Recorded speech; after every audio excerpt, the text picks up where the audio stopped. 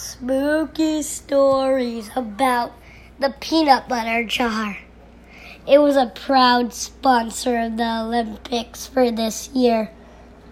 But was it legally a sponsor? Dun, dun, dun, dun. But let's cut to the chase here.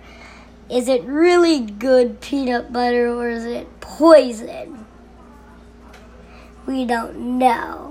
We would have to taste for ourselves.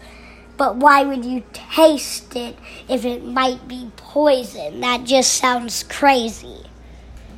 So, get like a bug to test it. And if it dies, it probably means it's poison. Yeah. This is not going good.